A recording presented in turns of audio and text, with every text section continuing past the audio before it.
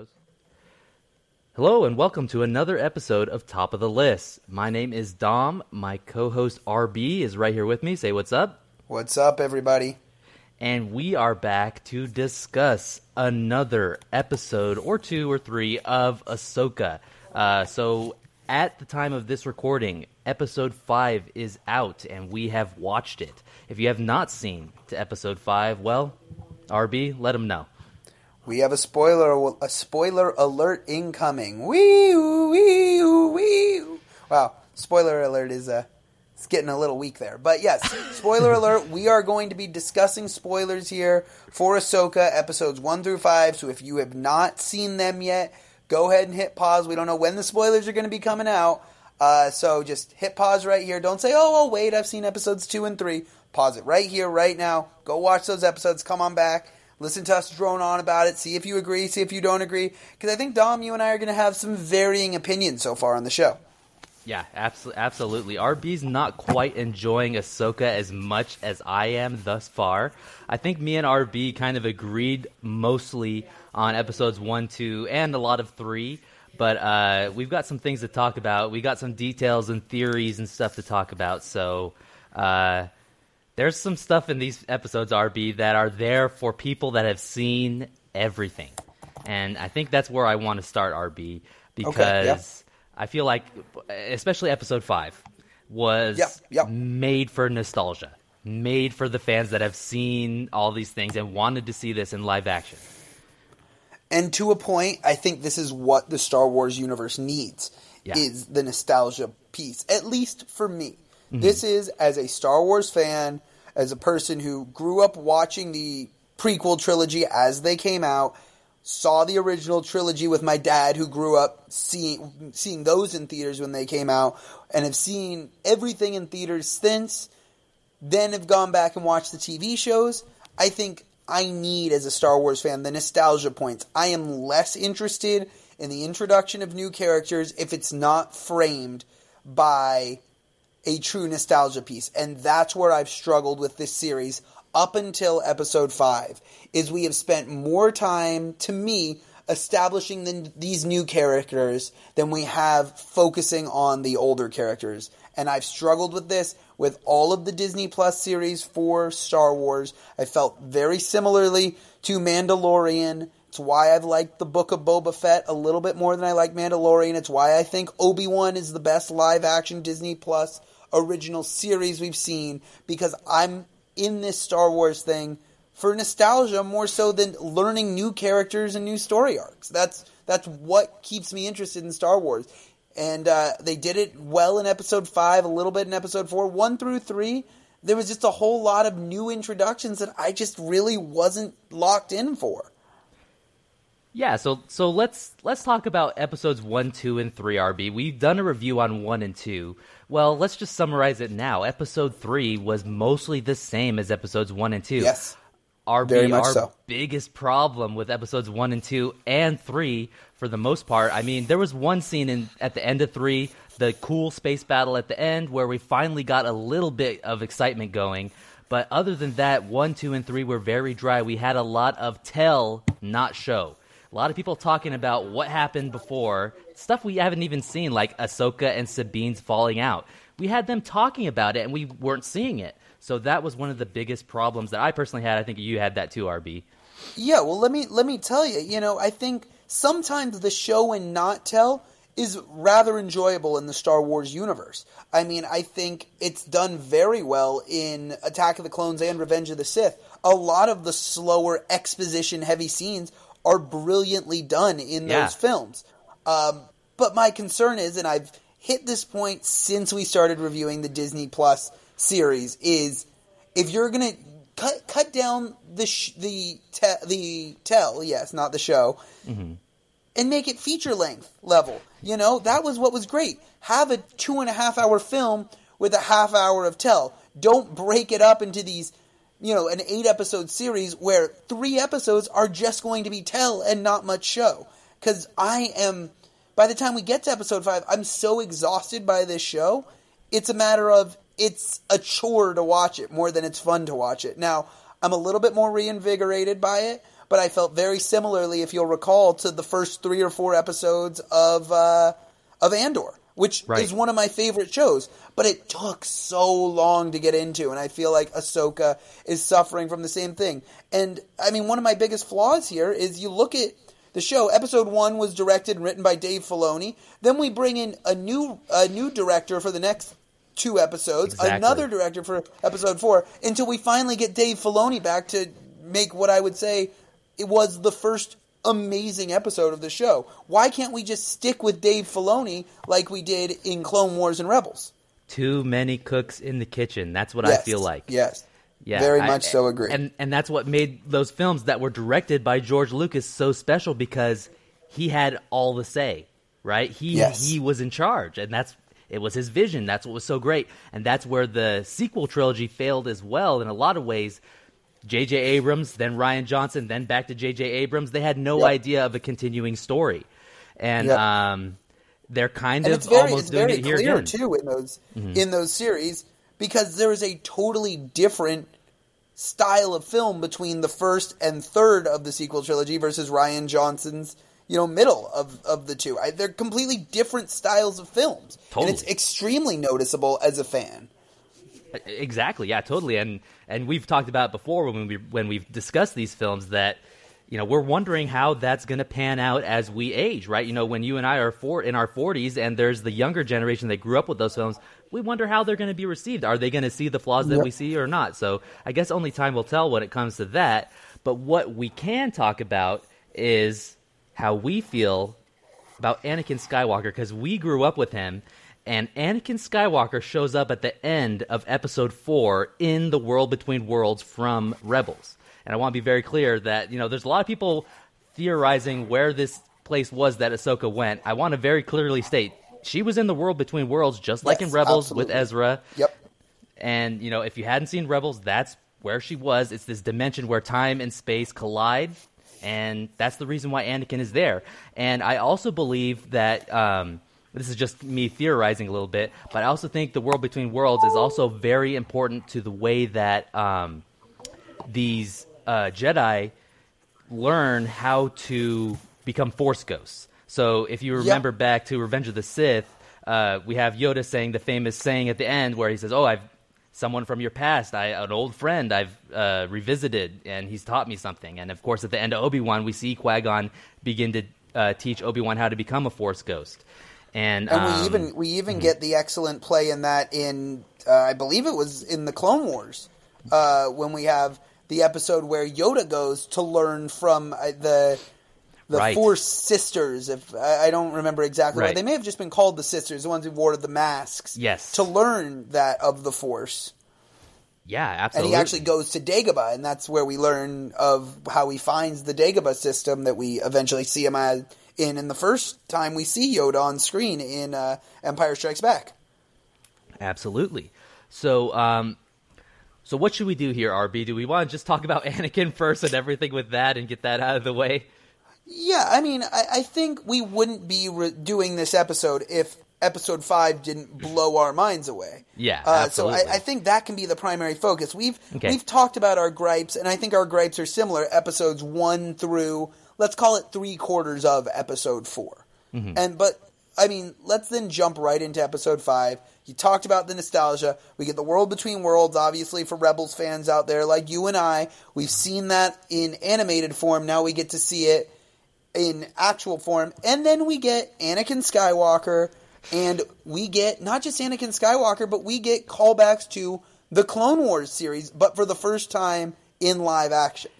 We got to see so many different versions of Anakin Skywalker. We see him in the World Between Worlds in his Revenge of the Sith attire. We see him in his Clone Wars attire. We see him as he appears in Mustafar with the yellow eyes. We see so many callbacks for us. This was fantastic. I was a kid in a candy shop seeing Captain Rex and Ahsoka and Anakin fighting, and I want to be very clear. I'm not sure. This is like, you have to be a freaking mega nerd to realize this, but when Ahsoka says, this is one of our first missions, She doesn't mean the Clone Wars movie because nobody wants to remember the Clone Wars movie. What I actually think where this happened, where we see Anakin in his Clone Wars armor, this is taking place during the Battle of Ryloth. And Ryloth is the planet, of course, that Hera Syndulla comes from.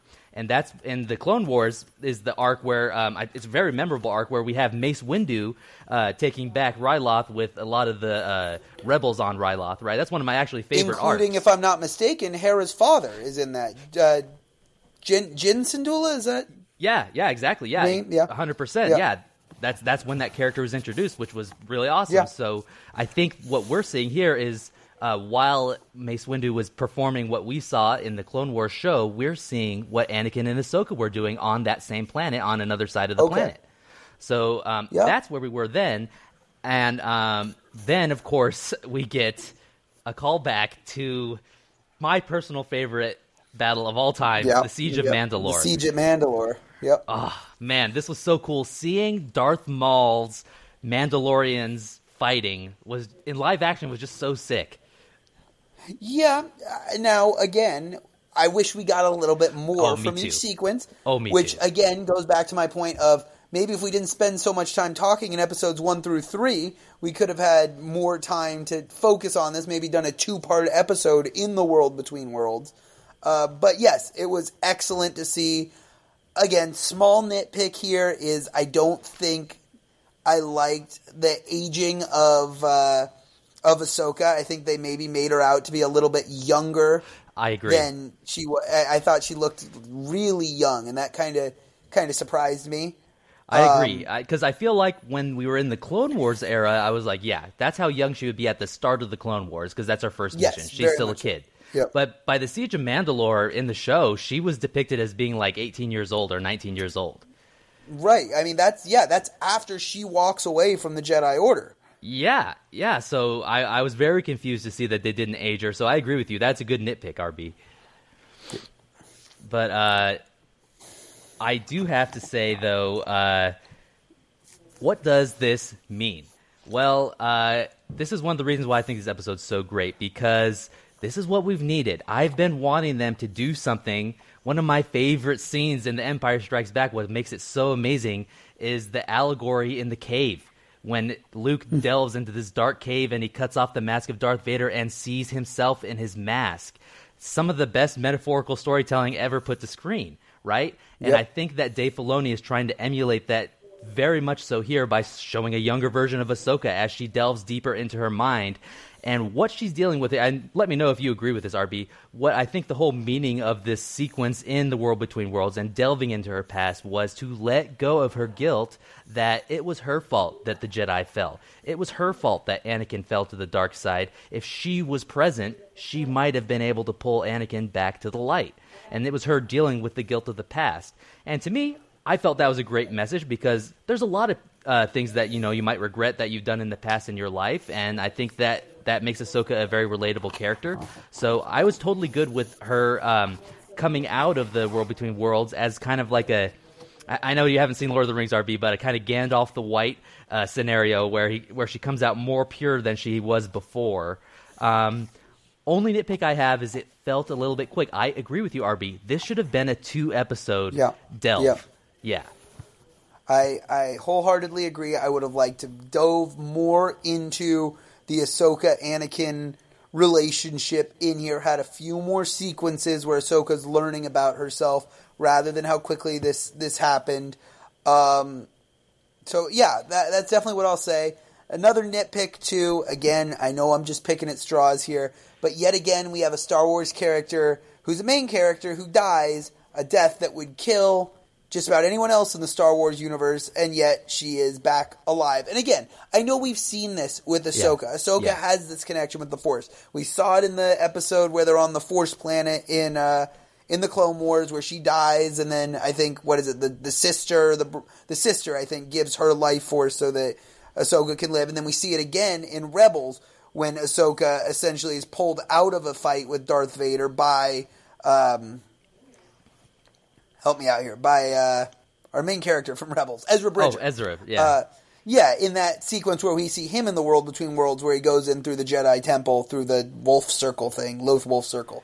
But But yeah, just yet again, it's getting more and more to the point where Star Wars characters die, but then they're not dead, and that no matter what series it is, Star Wars or not, doesn't really sit right with me. I mean, again, do it once with Darth Maul in Clone Wars / Rebels, fine. Then we, and I know it's a small scene, but we do it again when we see, in this series, Sabine stabbed by a lightsaber. We've never seen anyone survive being stabbed by a lightsaber before.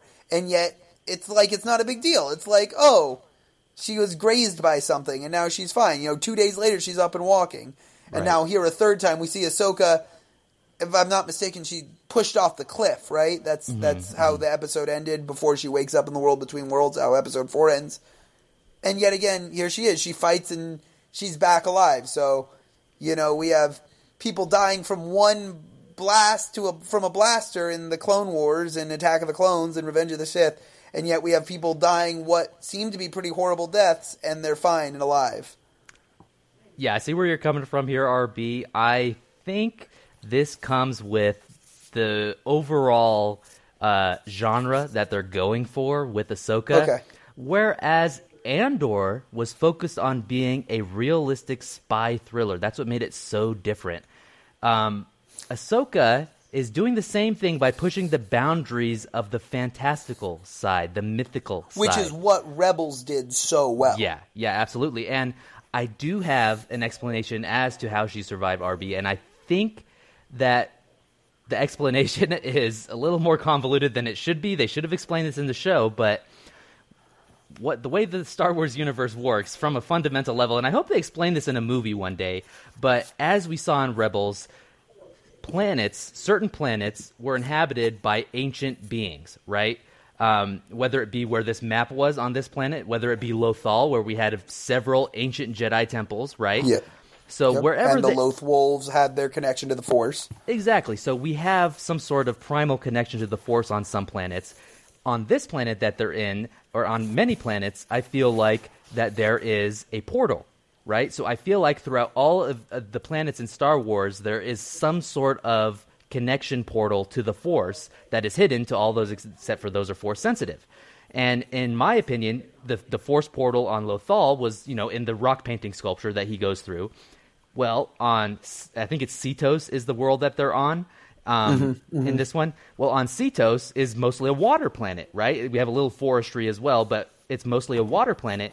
This leads me to believe that when Ahsoka falls off the cliff, the portal is underwater. So when she falls in the water, she has fallen through the portal. And then when she resurfaces, in the water, right? She is pulled out of the water. So I feel like the water on this planet is the portal to the world between worlds. So that's my explanation. I can get behind that. There were just a lot of things that were in this episode that I felt like were briefly explained and not well enough explained. For example, another one with Jason Syndulla being able to hear the battle in the Force, in the world between worlds. He's just sitting there listening to the waves and he can hear it. I mean, that's never been something established before. Now, I understand Star Wars has done that with with Force sensitive people. Each one of them has different powers they can use. We never saw anyone Force heal until we saw Rey do it in The Rise of Skywalker. But, clearly there are different Force powers for different people. We didn't see anyone communicating with the animals until we saw Ezra Bridger do it. So that I can let slide a little bit. But again, it was still just a little convoluted on, the explanation was Hu Yin, is that his name? Hu Yang?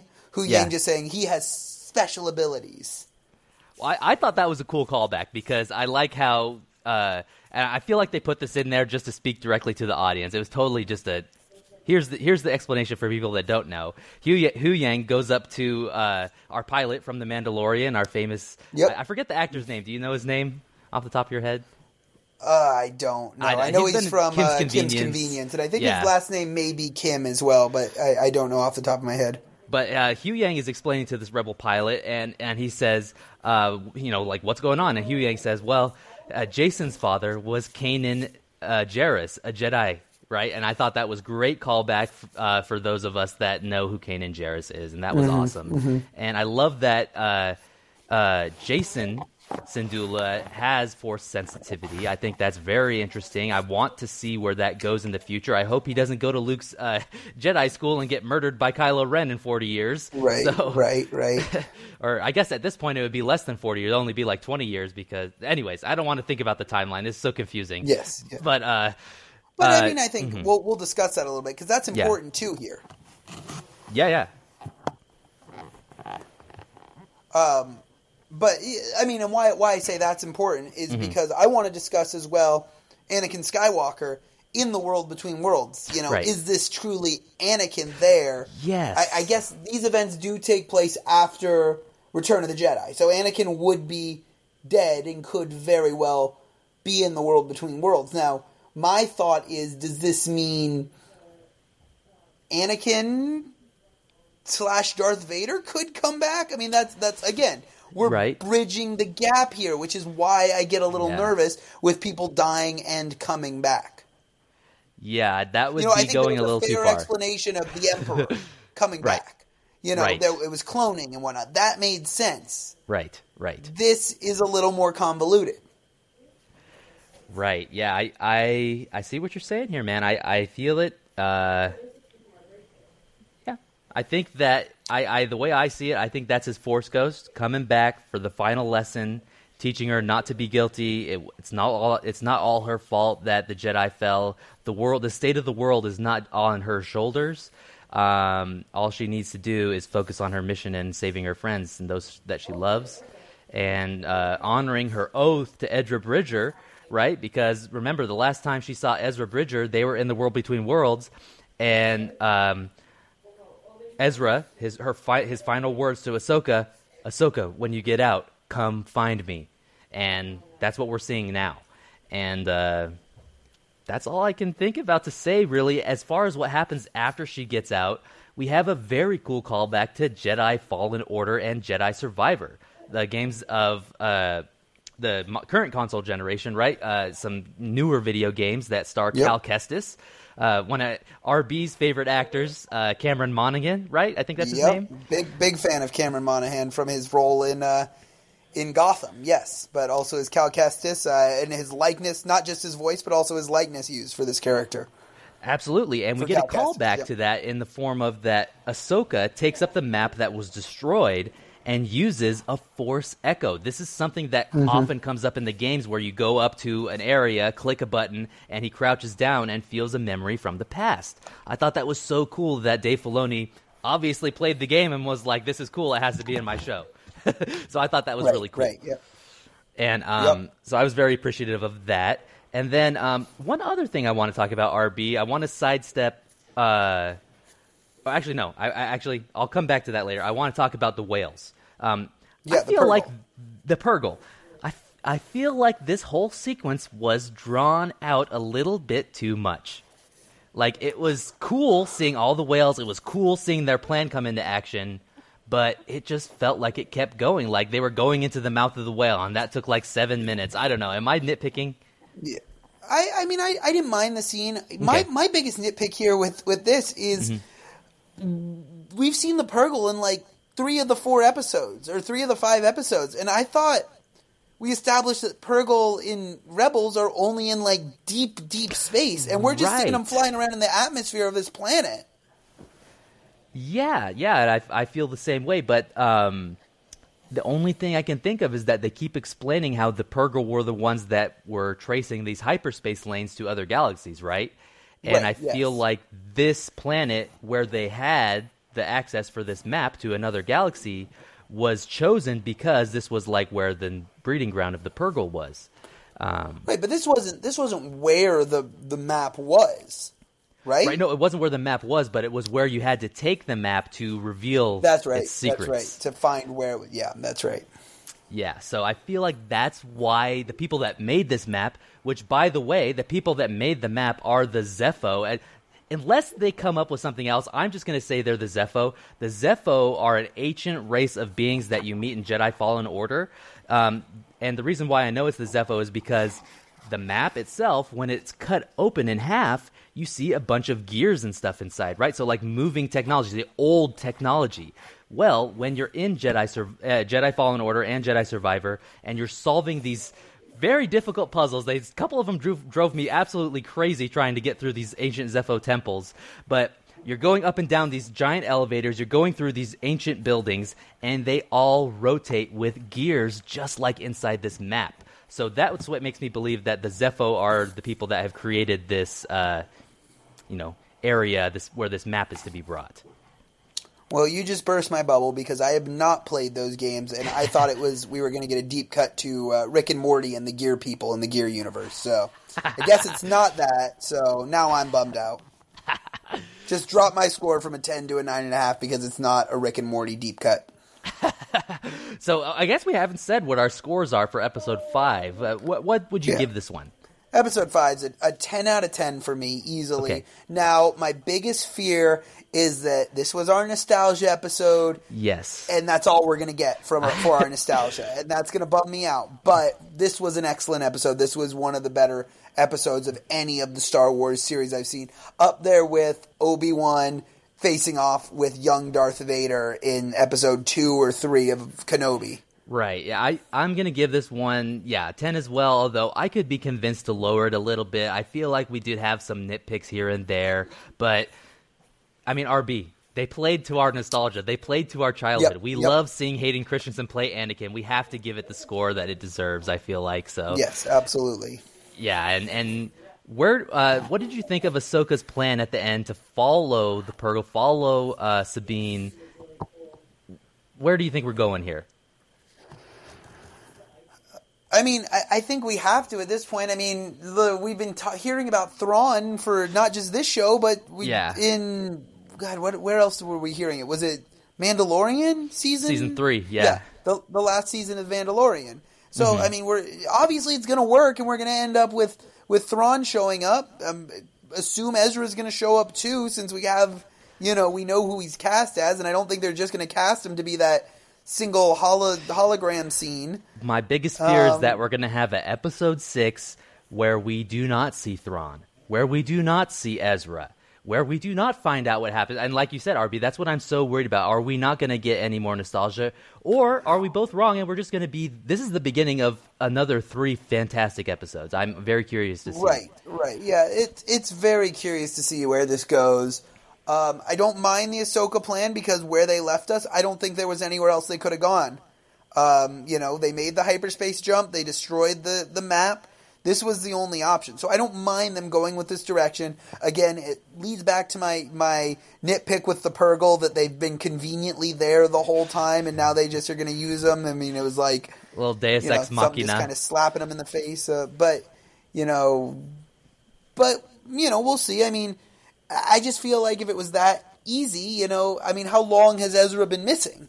Obviously it was the Purgle that took him away. Obviously they thought he was dead, but if Thrawn wasn't, people weren't saying Thrawn was alive, I'd still be perfectly okay with assuming they were dead. I mean, they blasted into hyperspace with no protection. To me, that was 7 years ago.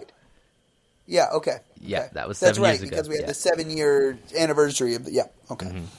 And... Well, one thing I do want to say is briefly touch on Episode 4, and specifically a couple things.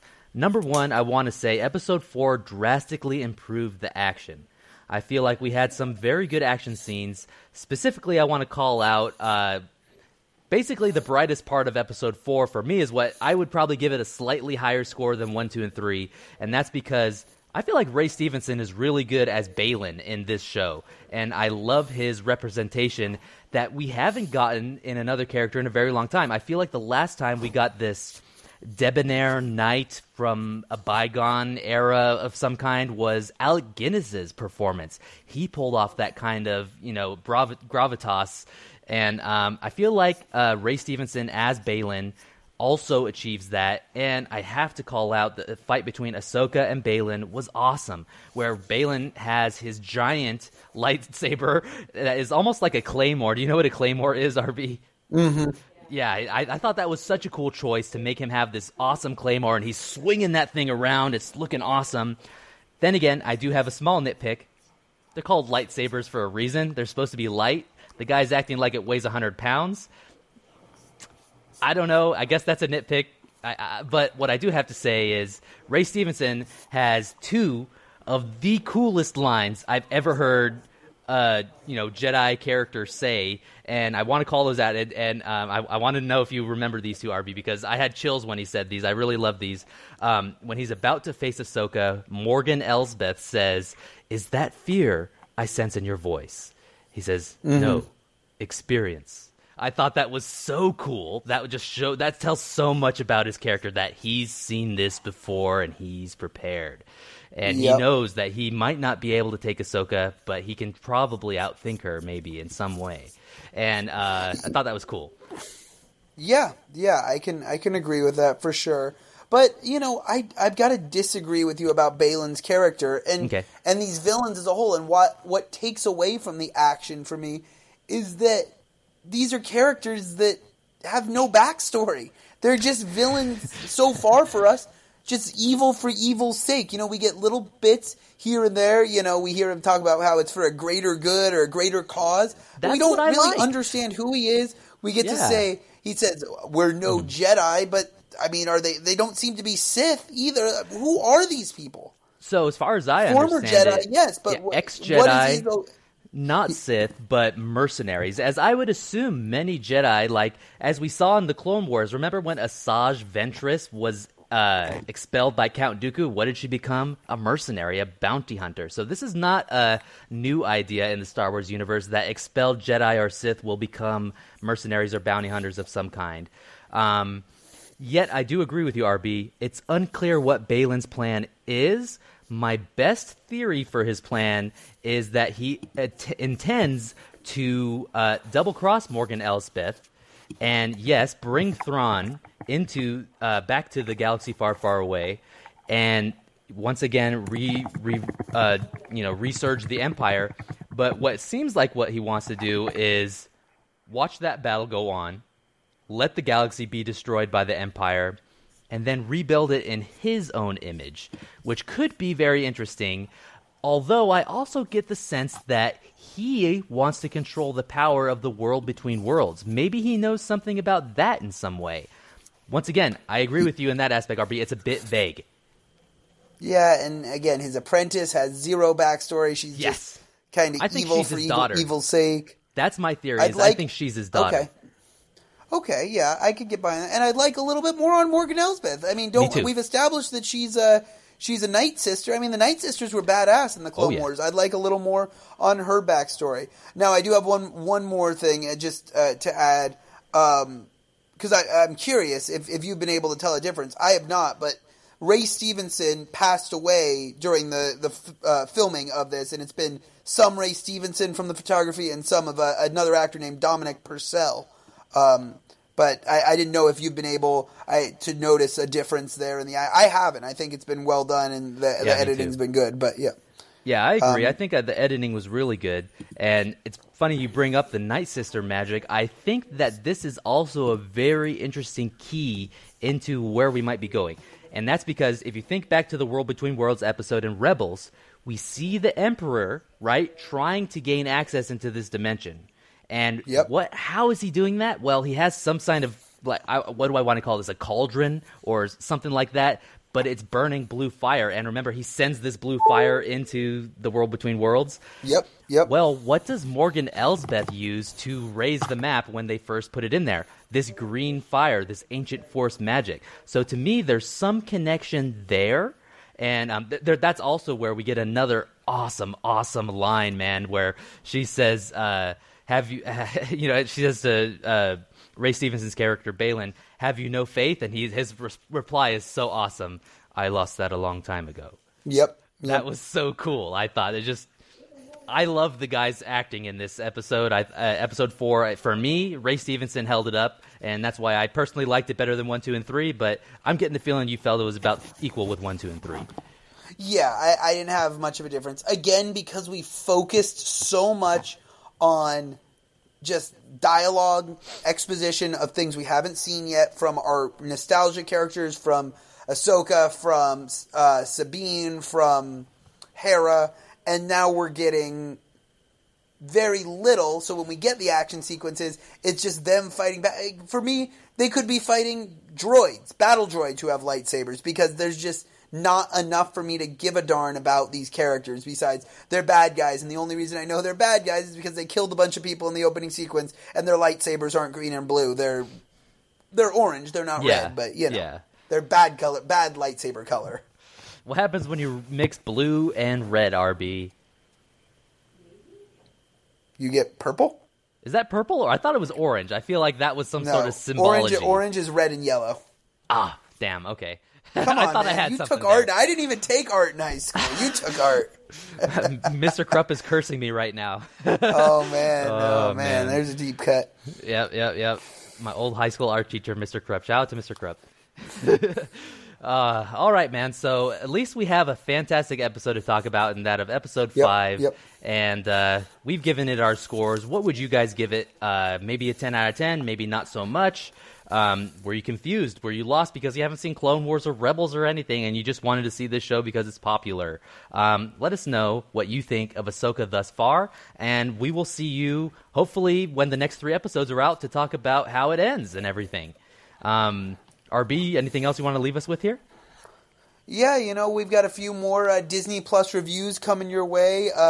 Both Elemental and The Little Mermaid are now up on there. I got to see those in theaters. Dom's had his hands full with a new little pup at home, or not a little pup, a big pup at home. So didn't have a chance to see those in theaters, but we'll be reviewing those now that they're on Disney Plus together, having a good time chatting about that. And like you said, so that'll probably be our next 2 weeks, and then 3 weeks from now, we'll hit you with a review of the finale of Ahsoka and our overall views on that. Of course, you can always follow us on Letterboxd. Information down below on that. We're always rating movies we're seeing, even movies that we don't review.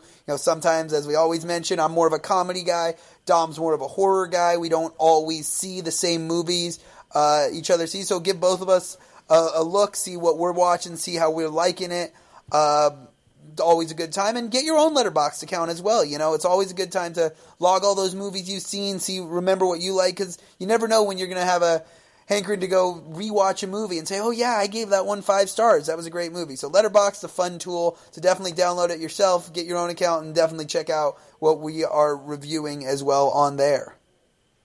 Awesome. If you guys want to check out any of our previous episodes, you can check out The Bear seasons 1 and 2. You could check out Barbie. You could check out Oppenheimer. We've got a lot of stuff on our channel that you could check out from the past as well. In the future, RB, I was also wondering if maybe at some point in the future we can finish the I'm going to mess up this name, Hercule Poirot trilogy, Haunting in Venice. Haunting in Venice. I'm interested to see this one, RB, and the reason why is because it's his version of a horror film and mystery. Yeah, I don't know that this is one that I probably won't go see in theaters, but maybe when it hits whatever streaming service, you know me in horror, I'm not a big horror guy, and definitely if I am going to watch horror, which I'm intrigued by this one, I'm not going to go sit in a theater and do it and freak out with every jump scare. It's funny, we talk about that. I don't like horror because of the jump scares. I don't mind any of the psychological stuff. It's only the jump scares. I hate being in a big, dark, quiet room and something popping out, and that's stupid. That's not even scary for a lot of people. But yes, I think definitely that should be on HBO Max. I believe the other 2 came out on HBO Max shortly after they hit theaters. I am happy to review that with you. Just may not be able to muster up the courage to sit through that one in a theater. Awesome. So we'll have that coming for you guys in the near future, and we'll see you guys on the next episode of Top of the List. Later, everybody.